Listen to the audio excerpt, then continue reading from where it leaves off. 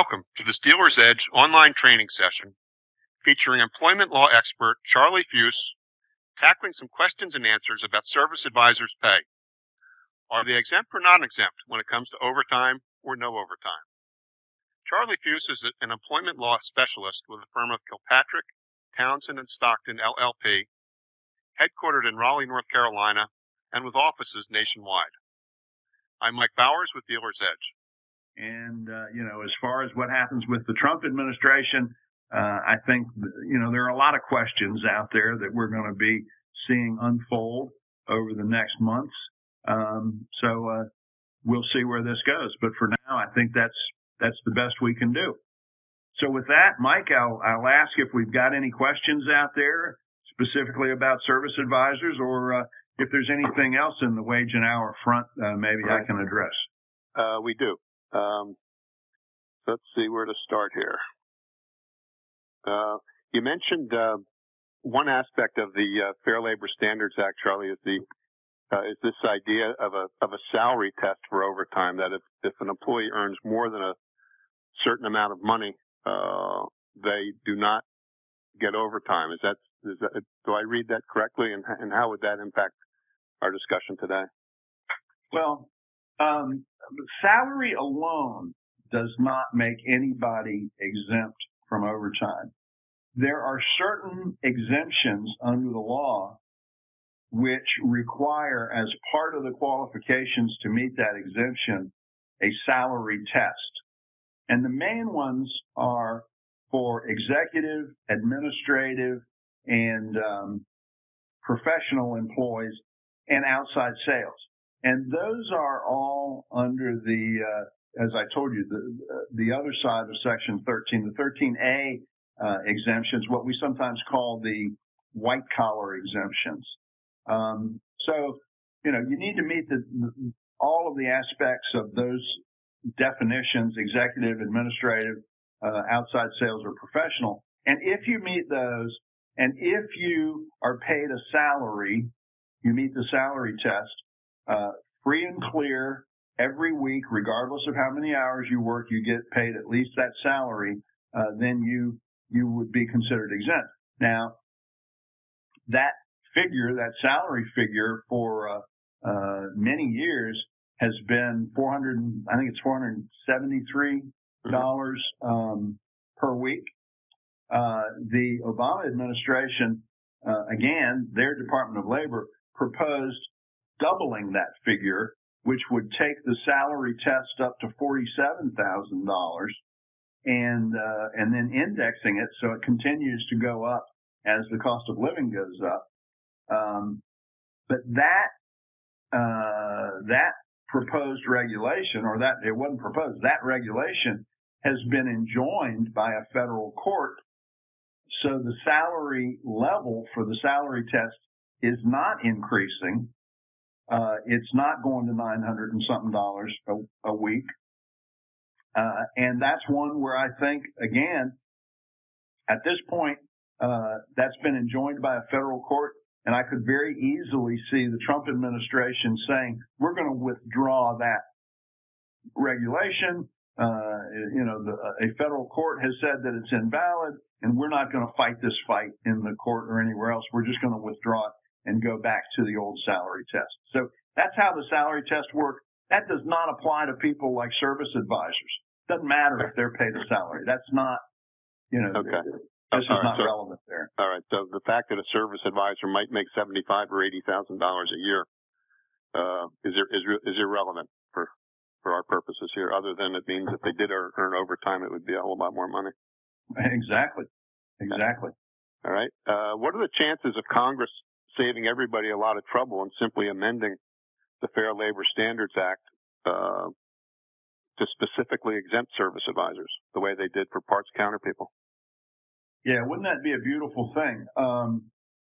They should, and that would be an easy way to go about it. But unfortunately, as I think anybody who reads a newspaper knows, Congress hadn't been able to do much of anything lately on a cooperative level. And this is one where, you know, the Republicans have the ticket now that they could, they could probably get it through the House of Representatives, but who knows if Democrats in the Senate would filibuster it. I just don't think that that is a big enough ticket item, an important enough item that, that Congress is going to take it on unless they take on a broader amendment to the wage and hour law, and this gets slipped in there as kind of an add-on to maybe a broader approach to overtime or minimum wage, something that possibly could happen in this political climate. Okay. The question on the minimum wage. Okay, so we know that all employees have to earn at least the minimum wage. The question is for dealership salespeople who are getting paid on commission. If in a given week they don't sell any cars, they still have to get paid minimum wage for the hours that they put in. That's correct. And minimum wage is calculated on a weekly basis. And that's why most of the dealerships that I've worked with have a draw against commission to ensure that their salespeople will get paid at least the minimum wage. Now, one of the wacky things under the Fair Labor Standards Act, you could have a supercar salesman who makes $100,000 a year selling cars, but has a bad week and doesn't earn a nickel. And yet, if that person didn't make minimum wage during that week, they would be entitled to a minimum wage payment for that week. And, that's not that big a deal, $7.25 an hour, and the guy worked 50 hours, whatever. But you do not want to have a wage and hour claim brought against you, because those things have a way of expanding to more than one employee and, more than one job category. So, yeah, we need to make sure that our salespeople are paid minimum wage. Okay. Question about how do you calculate the overtime? And I guess this would apply both to service advisors if you decided to go that route, but for other people in the dealership who perhaps get paid a salary or hourly rate plus some commission. When you're calculating the overtime, do you look strictly at the base rate, or do you have to factor in the entire compensation package? Overtime is based on the entire compensation package, so you have to look at if they're paid hourly, then obviously it's 1.5 times the hourly rate. If they're paid salary, you have to divide the salary, the weekly salary, by the number of hours worked to arrive at a straight time regular rate. And then you multiply that times 1.5 for the overtime hours. Now, in a salaried situation, that number is going to change every week because their straight time rate is going to be different if they worked 50 hours than if they worked 55 hours, right? Mm-hmm. So there's more math involved in doing it that way. And then the real confusion comes when you've got commission payment. If the commission payment is made weekly, that's easy enough because you add the commission payment to the salary or hourly pay, and then you divide by the total number of hours worked, and that gives you your straight time regular rate for the purpose of computing overtime. Where it gets more confusing is where commissions are settled on a less frequent basis, frequently, a month. Every month they get commission pay. And so what you have to do there, you have to go back and there's two ways to do it. I think the cleanest way is to apply that commission to the entire month, divide by the number of hours worked, say 200 hours. That comes up with a straight time rate for commission payment. You multiply that by 1.5 times, and then on a per week basis, you adjust the pay for overtime for that commission. So let's say, to make it as easy as possible, there's 4 weeks in a month. In the first week, the person worked 50 hours. Second week, they worked 45. Third week, they worked 40. And the fourth week, they worked 40 again. So they get their commission payment at the end of the month. You add up all of the hours worked during the month, which there I think I just came up with 175 hours. You divide the commission by that, and then on a 1.5 times basis, you apply that to the number of overtime hours worked in the week. So in the first week, they worked 50 hours. They get 10 hours of overtime on the commission. In the second week, they get 5 hours. And then the third and fourth week, they don't get anything because they didn't work any overtime. And remember that when you're paying, all you're paying there is an overtime premium. You've already paid the commission for the straight time part. So you're actually just paying an additional half time. Okay. I think we have one more question. Back, and we think it was with the 2011 Department of Labor ruling, where they said service advisors must be paid overtime. Congress got around that by saying, okay, that's your rule, but we prohibit you from spending any money to enforce your rule. So it never got enforced, at least for a year. Is that sort of thing still going on, or did Congress give up on it and just let the courts settle it?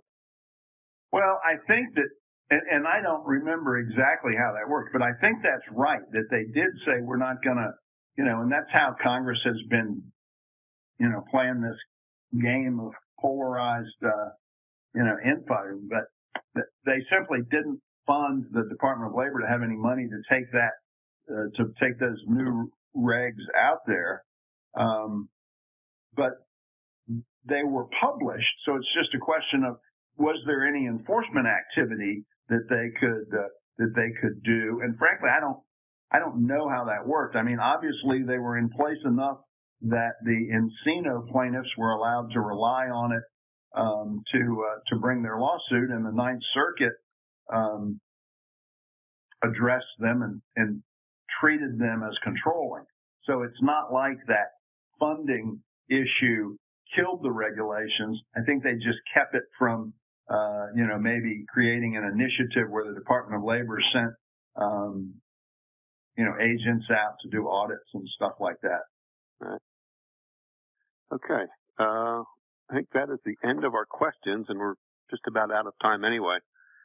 Everybody in the audience, you have Charlie's contact information there in front of you, his email address and his telephone number. If you think of other questions you'd like to ask, either on today's topic or on other issues related to human resources in your dealership. I know one that gets a lot of conversation is the Family Medical Leave Act and how that applies in car dealerships. If you have questions about those sorts of things, feel free to contact Charlie. He'll be happy to give you his initial reading on it and talk to you more about those issues that your dealership is facing. I'd like to remind everybody that we did record today's workshop. A lot of good information in the recording, especially that I appreciated the history, the discussion of how we got to where we are today, and why this subject is still kicking around in the courts. May want to review that tomorrow when you get the recording in your online library, or you may want to share that with other people in the dealership, particularly those folks that deal with payroll and finance in the dealership. I'd like to thank all of you for attending today. We had a nice turnout, and we recognize that it's not easy to take time out of your dealership day for an online training program like this, and we appreciate you spending that time with us. I'd like to offer special thanks to Charlie Fuse from Kilpatrick Townsend for putting today's workshop together and for sharing his experience and expertise with us. Thank you, Charlie. You're welcome.